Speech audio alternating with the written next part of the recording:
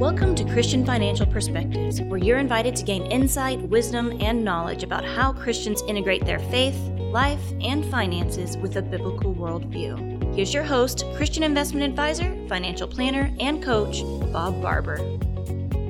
Welcome to our 108th podcast for Christian Financial Perspectives. Today we'll be sharing part 2 of a 2-part series Bob developed called 12 Christian Financial Principles.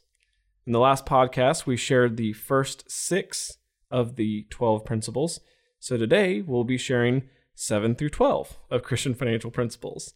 These 12 Christian financial principles are something we should all strive to live by and are just as relevant today as they have been for thousands of years.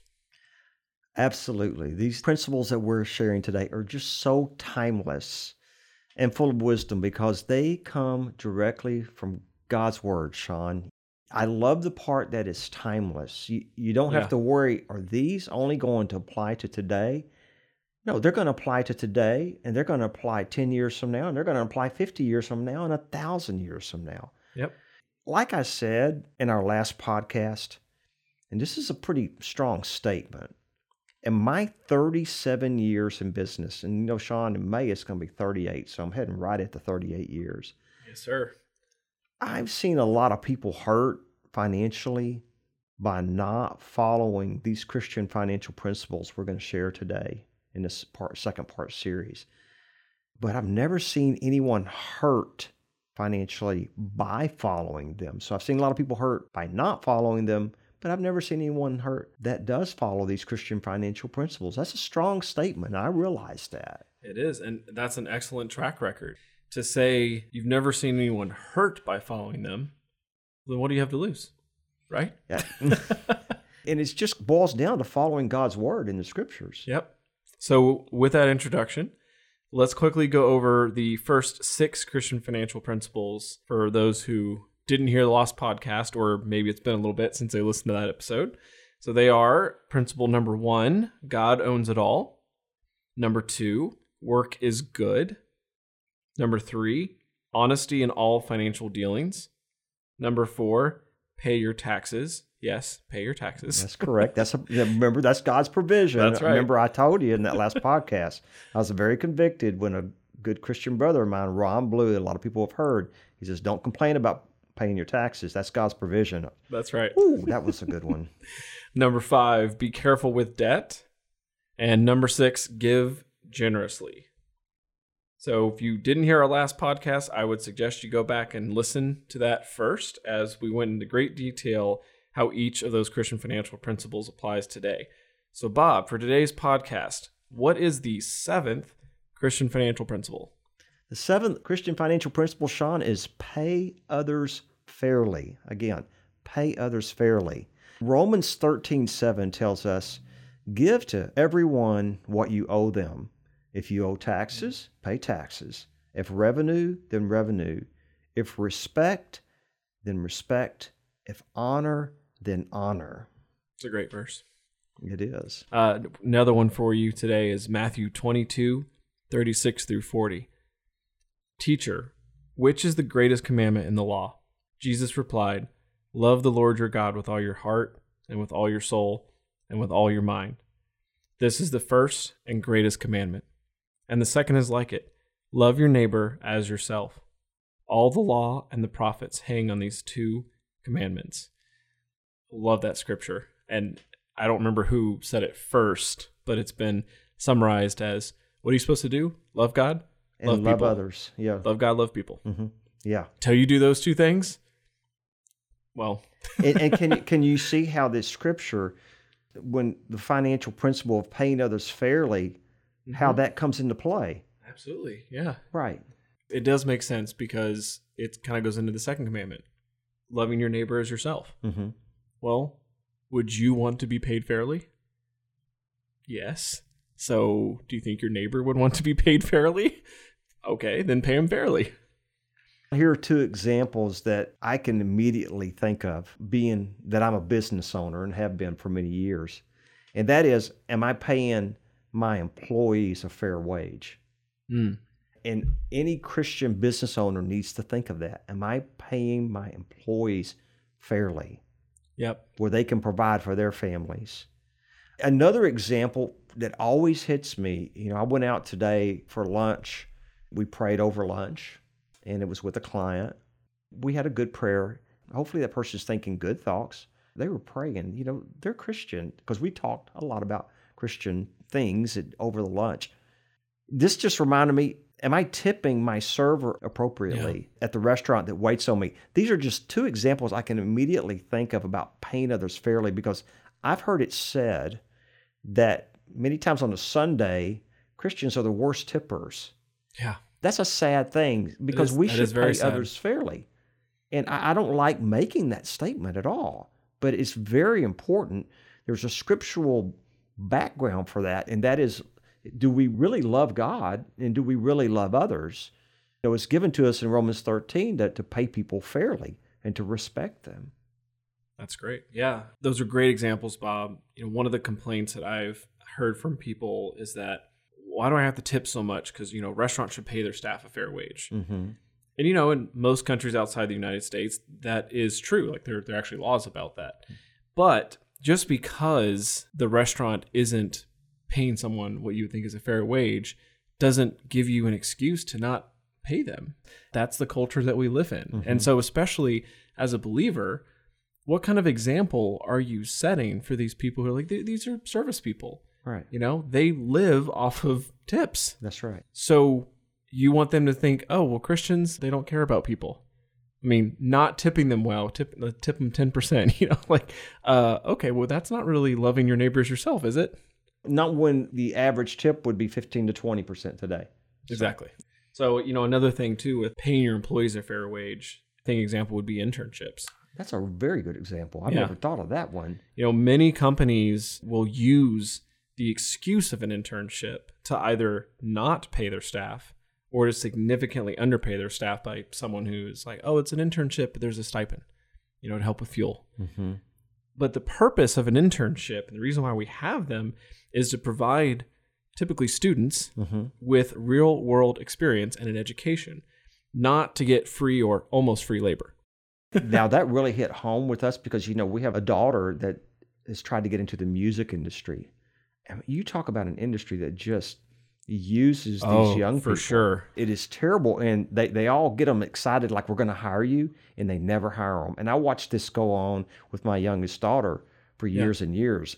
She would get so excited, and then as soon as the internship was over, out of there. That's just the world's way, but that's not God's way. That's not the way we as brothers and sisters in Christ should act. Paying others fairly is truly a witness to our Christian faith. It demonstrates the spiritual principle of loving your neighbor as yourself, and we should never take advantage of another person just because we can. Agreed.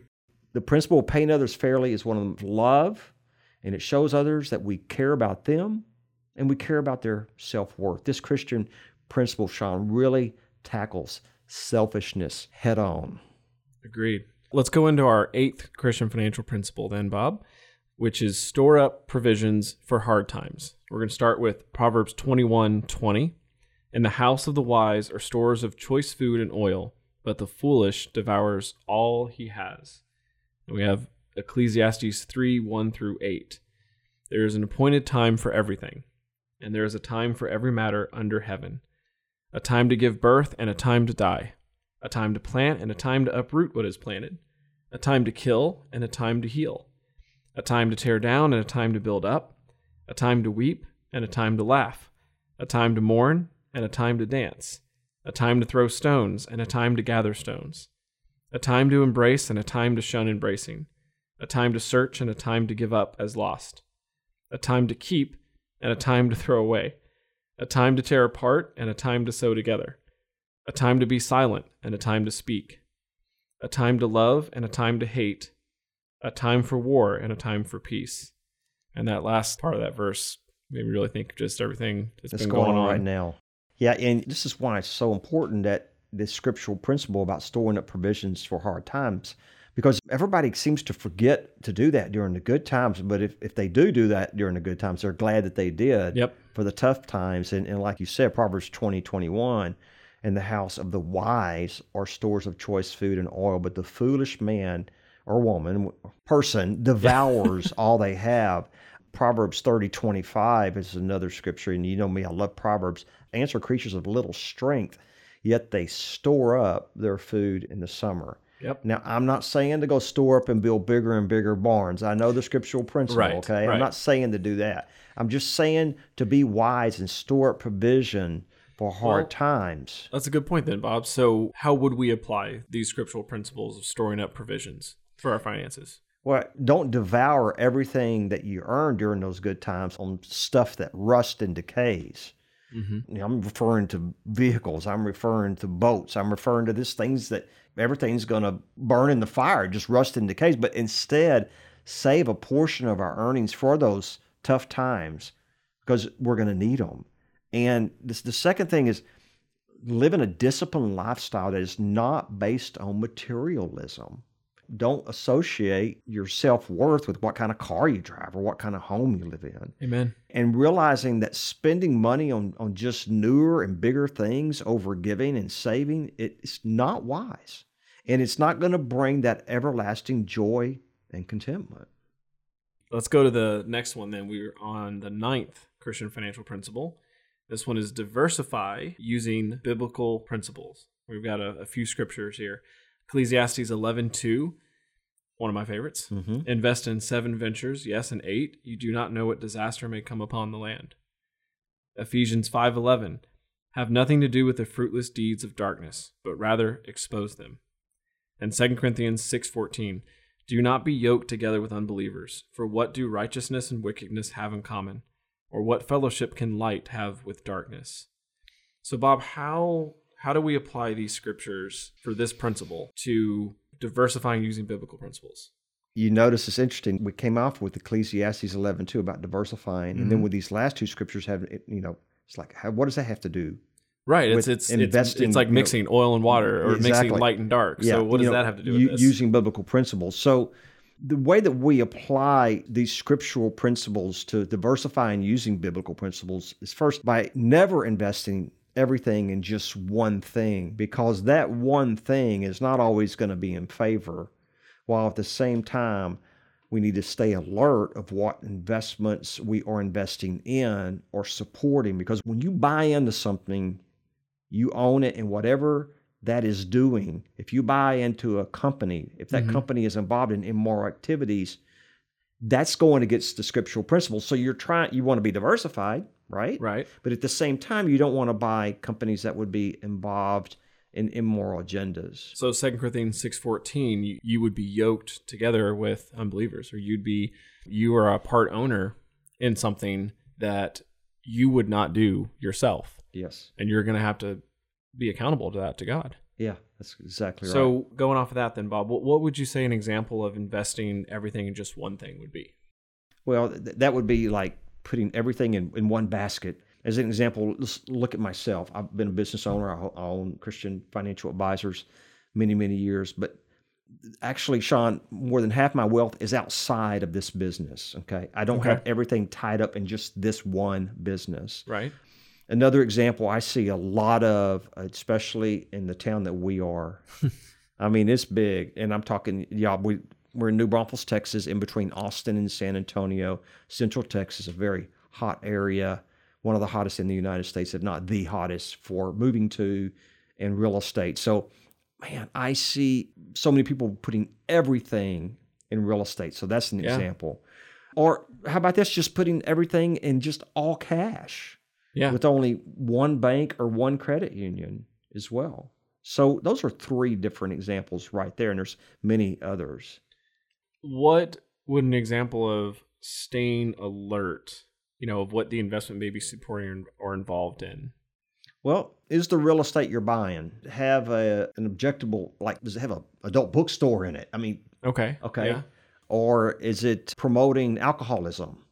So, like, who's the tenant? Exactly. If it's commercial real estate. That's exactly right. The bank, is the bank involved in possible immoral agendas? You're like, well, could the bank be supporting anti-family values? Pushing certain agendas. So, like activism and giving to non-Christian ideals. Exactly. Okay, that's right. Stock or bond, same thing. Are you investing in companies or the bank or real estate that may be involved in any immoral activities like gambling, abortion, or supporting causes that violate biblical principles? And Sean, you'd be surprised how many, maybe you wouldn't, but I think many people are surprised by that. Yeah. I know we have programs that help with faith-based investing. Do you talk about that a little bit? Yeah, we use one from our good friend Robert Nestle of Inspire Investing. He has Inspire Insight, and you're able to go pull up any publicly traded company and see what the company may be involved in on the immoral side, and then the good things that they may be involved in too. And they give them a score. And we also have Evaluator, which is another program that we use. Which Inspire, their screens, they actually will show not just negative screens, right, but it shows those positive things. So their overall score is not just, hey, are they avoiding certain negatives, but hey, what positive impacts are they making? And they can have a negative score from, I've seen negative 50, or negative 30 or negative 10 all the way up. I've seen positive 50. So you can go to that really good website.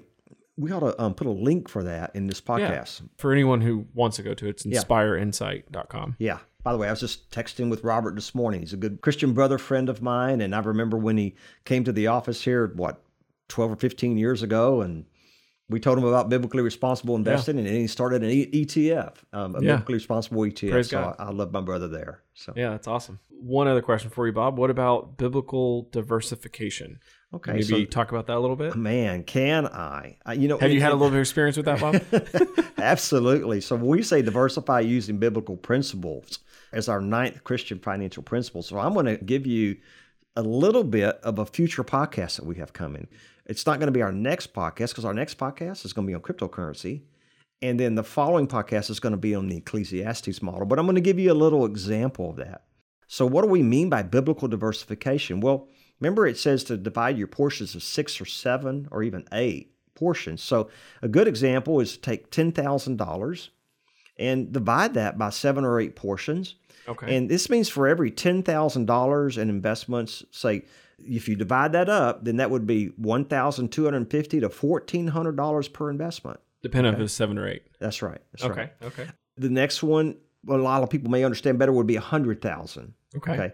That would be $12,000 to $14,000 in 7 or 8 different areas.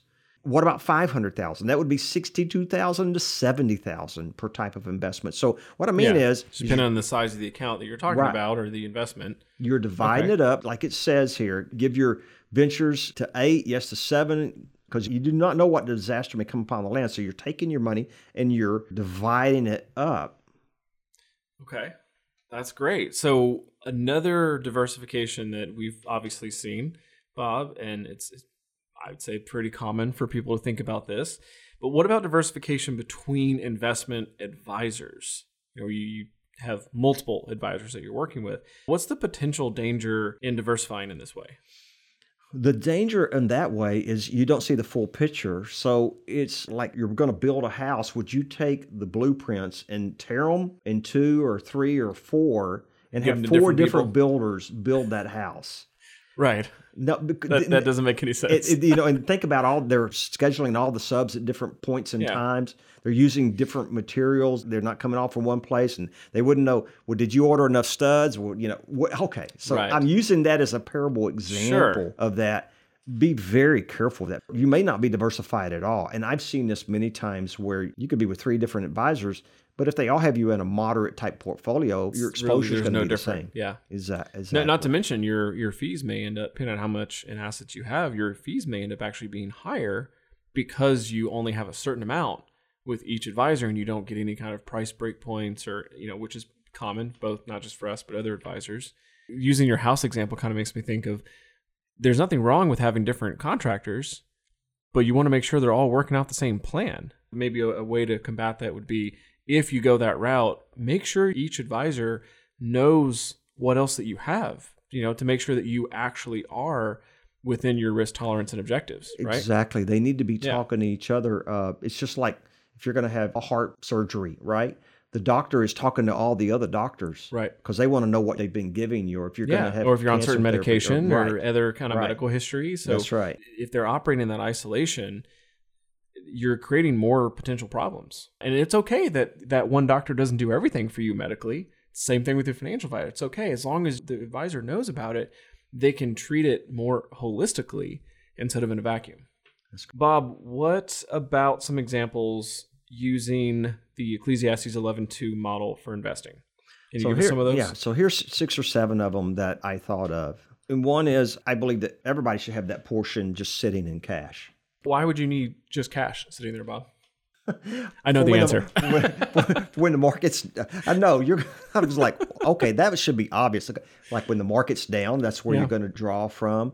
Many types of real estate they're not publicly traded, it's not easy to liquidate. So you answered that one too. I want you to hear what you say. Come on. I would think the other reason you'd want to have some in cash too is, kind of goes into the emergency fund and having those opportunities as well. Because if it's in cash, you can do something with it.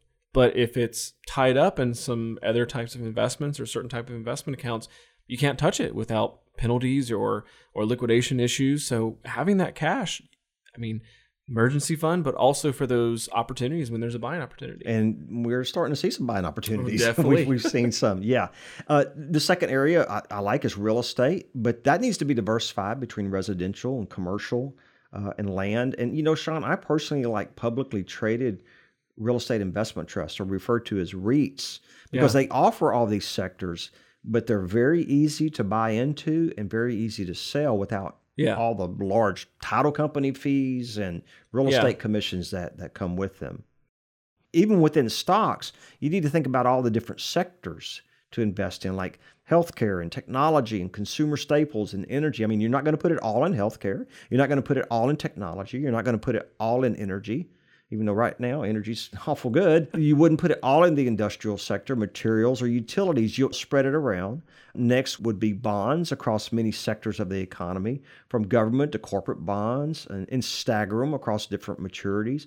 Then you've got your alternative. Maturities being the how long. Yeah, how long the bond is. Yeah, exactly. Then you have your alternative investments that are not listed in any of the above, like possibly gold and silver. And then possibly a fixed annuity if it doesn't carry a bunch of large commissions and surrender penalties. And last, just maybe a safe business venture. I didn't do this just a few months ago, but I looked at one. It's a different business venture. It was investing in a septic cleaning system company. And you talk about recession proof. Yep, because everybody poops, even when it's bad or good times. Exactly. So I have that book for my son. So I tell you what, I really looked at that and I said, would that be a good business venture? It probably would. It's pretty recession proof. But I'm going to hold back on all the jokes that kept coming all by. Right. I know somebody laughed at that one. They really laughed at that one. So Bob, it seems like with all the sectors of stocks and bonds and cash, you could pretty easily hit all 7 areas for investing, especially if you include real estate through, say, like the REITs. Yeah, you can. The wisdom behind this scriptural principle goes very deep to not only diversify many types of investments, but also, Sean, you want to diversify by location. Mm-hmm. You just think about right now with what's going on in Europe and Ukraine. Think if all of your investments were in that one country. So you want to diversify by location, especially like real estate, because, a hurricane can hit, or you can have financial disaster hitting that one area. So that could kind of go into the idea, we have domestic stocks and bonds, and we have foreign or international. So like you said, you don't want to all be in European, because what if something happens in Europe? You want to have some diversification there. Let's go to our 10th principle. Yeah, we got a lot of principles here. Yeah, we do. So the 10th Christian financial principle is provide for your family. We got a couple scriptures on this, starting with 1 Timothy 5:8. Anyone who does not provide for their relatives, and especially for their own household, has denied the faith and is worse than an unbeliever. That's a little harsh. Mm-hmm. Yeah, it's pretty tough, isn't it? Yep. Proverbs 11:29. Whoever brings ruin on their family will inherit only wind, and the fool will be servant to the wise. Also pretty straightforward. Yeah, pretty straightforward. This is a very powerful scripture providing for your family. Yeah. So Bob, how do we apply these scriptural principles to finance? Well, I think it's very clear about how important it is that we take care of the needs of our family. And, when it says that those who don't are actually worse than an unbeliever, I never want to be accused of that.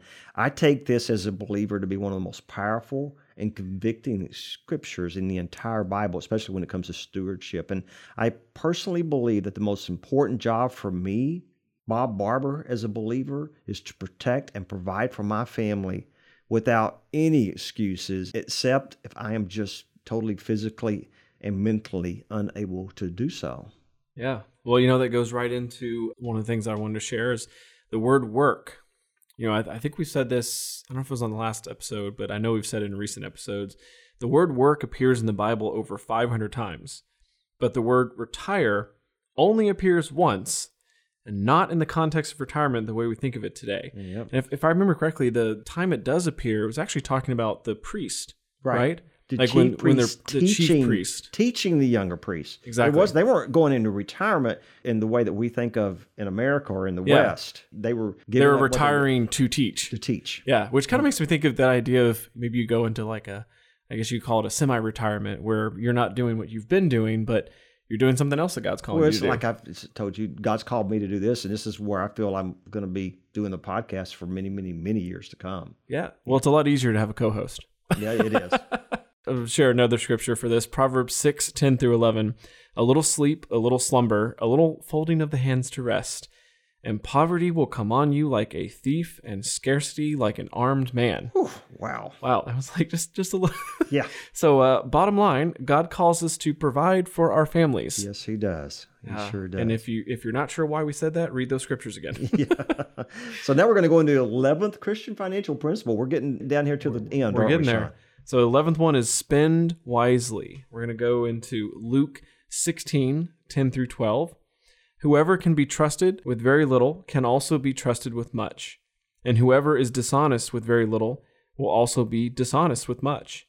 So if you have not been trustworthy in handling worldly wealth, who will trust you with true riches? And if you have not been trustworthy with someone else's property, who will give you property of your own? Good one. That's a good one. Mm-hmm. Matthew 25:14-30.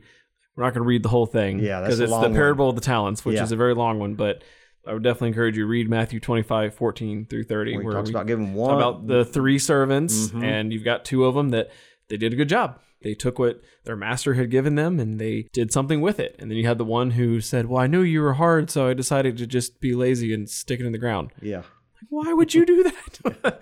Don't be like the third one. So how do we apply these important scriptural principles to finance for spend wisely, Bob? Okay. First and foremost, I think it's very important that we know where God's money is going. You notice how I said that? Amen. Okay. Yep. Okay. Because we're managers, that's God's money. We need to know where that's going. And you know what's so neat about today, you can tell what generation I'm from, or cool, What's neato? What is so what's neato? neato about today is we have all these financial apps and programs that make it easier than ever before. Sean, I used the old envelope budgeting system back then, and with actual envelopes. Actual envelopes, and we would go get the cash out and put all the cash in each one. I mean, that was hard. But with these apps today, it makes it so easy. And it really comes down to just simple budgeting and tracking your spending when it comes to Christian principles, spend wisely. And real life examples include being wise about buying things, like buying new cars too often that are just guaranteed to depreciate over a 3-year period, and new toys like boats and other things when the old ones are working fine. Yeah, that's a good example. Like, do you really need that new one? Yeah. Like, is it you want one or is it you need it? Like, maybe your family's going, I know Jen and I have been struggling with that, where we want to get a slightly larger vehicle because we got that second baby coming, but it's not that we need a brand new one either. So... But the color is so pretty on the new one. Yeah. I think that's going to go into this one you're about to share, isn't it? I refuse to even consider the brand new one when it comes to that stuff. I'm like, I'm going to get the used one. But anyway, so another one, I guess, Bob, would be being careful of allowing programs like HGTV to persuade you to remodel a kitchen and buy all new appliances when your old kitchen and appliances are working fine. Yeah. I can't help but... not think how people in other countries must think about how wasteful Americans are. I know it. I mean, like, what's wrong with that countertop? Well, it's not the right color, but It's not broken. That's last year's it's color. Not exactly. Yeah. Got to realize this is all about marketing, isn't it? It's all about getting you to go spend more money. Yeah, that is true, Bob. It almost seems like there's a connection. You see all of these manufacturers and stuff that you can buy for the home and countertops. They seem to be sponsors a lot of times for these home remodeling shows. Yeah. I wonder if there's a connection there.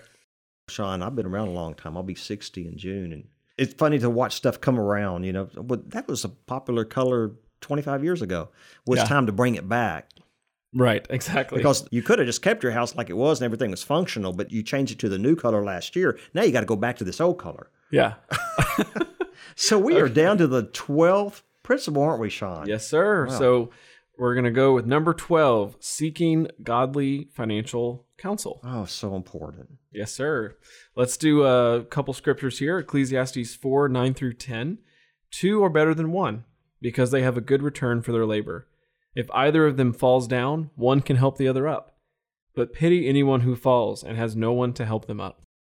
Psalms 1, 1 through 3. Blessed is the one who does not walk in step with the wicked, or stand in the way that sinners take, or sit in the company of mockers, but whose delight is in the law of the Lord, and who meditates on his law day and night. That person is like a tree planted by streams of water, which yields its fruit in season, and whose leaf does not wither. Whatever they do prospers. We just went over that in our church too. Psalms 1, 1 through 3. It talks about, blessed is one who does not walk in the step with the wicked, stand in the way that sinners take, or sit in the company of mockers. Do you notice there's that progression there? Yeah. Yes. It's the walking, and now you're just standing there, and now you've sat down with them. Yeah. I know. I just thought that was cool. No, it's good. And I think of the beautiful trees here in the Texas Hill Country, these big cypress trees that are on the Guadalupe River, and how just big and majestic are, because they are planted by streams of water, God's word, and they yield its fruit in season, and they don't ever wither, and they're prospering, which comes right down to godly financial counsel. That you want to seek that. I love the scripture from 1 Timothy 3, 2 through 3. Now, the overseer is above reproach. This is the kind of counsel you want to get from people that are above reproach, faithful to their spouse, temperate, self-controlled, respectable, hospitable, able to teach, not given to drunkenness, not violent but gentle, not quarrelsome, not a lover of money. Yeah, that seems like someone you'd want to get advice from. Exactly. Yeah. And who have the fruits of the Holy Spirit that we have in Galatians 5, 22 through 23. Love, joy, peace, patience, kindness, goodness, faithfulness, gentleness, and self-control. So we have a few scriptures to kind of help show us how to apply these principles. I would say so. Bob, do you want to try to maybe summarize these a little bit? I do. So when you're looking for that godly counsel from anyone, you want to look for someone that has wisdom and life's experiences. A little gray in the hair is not bad, okay? A lot of gray is not bad either. A good reputation in the community. One who has strong roots in the community and is a stable person. One that has a humble attitude, is gentle and patient, is a good communicator and listener, has a willingness to answer questions and to teach you. And one that believes in absolute truth, and that truth is not relative, so they're not double-minded. There you have it, everyone. The 12 Christian financial principles. Well, between the last episode and this episode. That's right. So to sum them up, all in order, we have God owns it all. Work is good. Honesty protects. Pay your taxes. Be careful with debt. Give generously. Pay others fairly. Store up provisions for hard times. Diversify using biblical principles. Provide for your family. Spend wisely. And seek godly financial counsel. Now you can see why we had to split this into 2 episodes. Mm-hmm. It's a lot there. Yeah. We encourage you to not only live out all these Christian financial principles yourself, but to teach them to your children and your grandchildren. And Sean, I'd like to say at the end here, like I said in the beginning, and I said it in the last podcast and the beginning of this one, in my 37 years in business, I've seen a lot of people hurt financially by not following these Christian financial principles, but I've never seen anyone hurt by following them. Amen. One way, for those of you listening, that you could help those you love is to tell them about these Christian financial principles and showed them how to listen to the podcast, Christian Financial Perspectives. Today was our 108th podcast. And if you've not heard all of them, I would encourage you to go back and listen to all the different financial subjects we've covered from a Christian perspective. There's 108 of them. I think I said that. Yep. Our podcast is available on every major podcast app on any smartphone, and you can also go to our website. We'd love for you to give us a positive review and let others know about our podcast just to get the word out. We're always here to personally answer any questions you may have by calling or texting 830-609-6986 during normal business hours, or visit our website at christianfinancialadvisors.com. And our podcast website is christianfinancialpodcast.com. God bless and take care. That's all for now.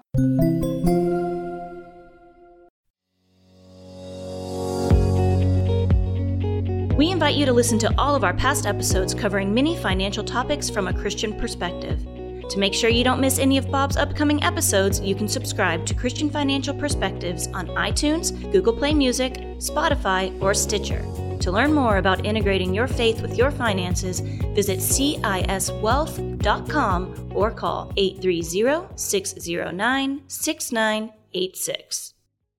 Investment advisory services offered through Christian Investment Advisors, Inc., DBA CIS Wealth Management Group, a registered investment advisor. Comments from today's show are for informational purposes only and not to be considered investment advice or recommendations to buy or sell any company that may have been mentioned or discussed. The opinions expressed are solely those of the host, Bob Barber, and his guests. Bob does not provide tax advice and encourages you to seek guidance from a tax professional.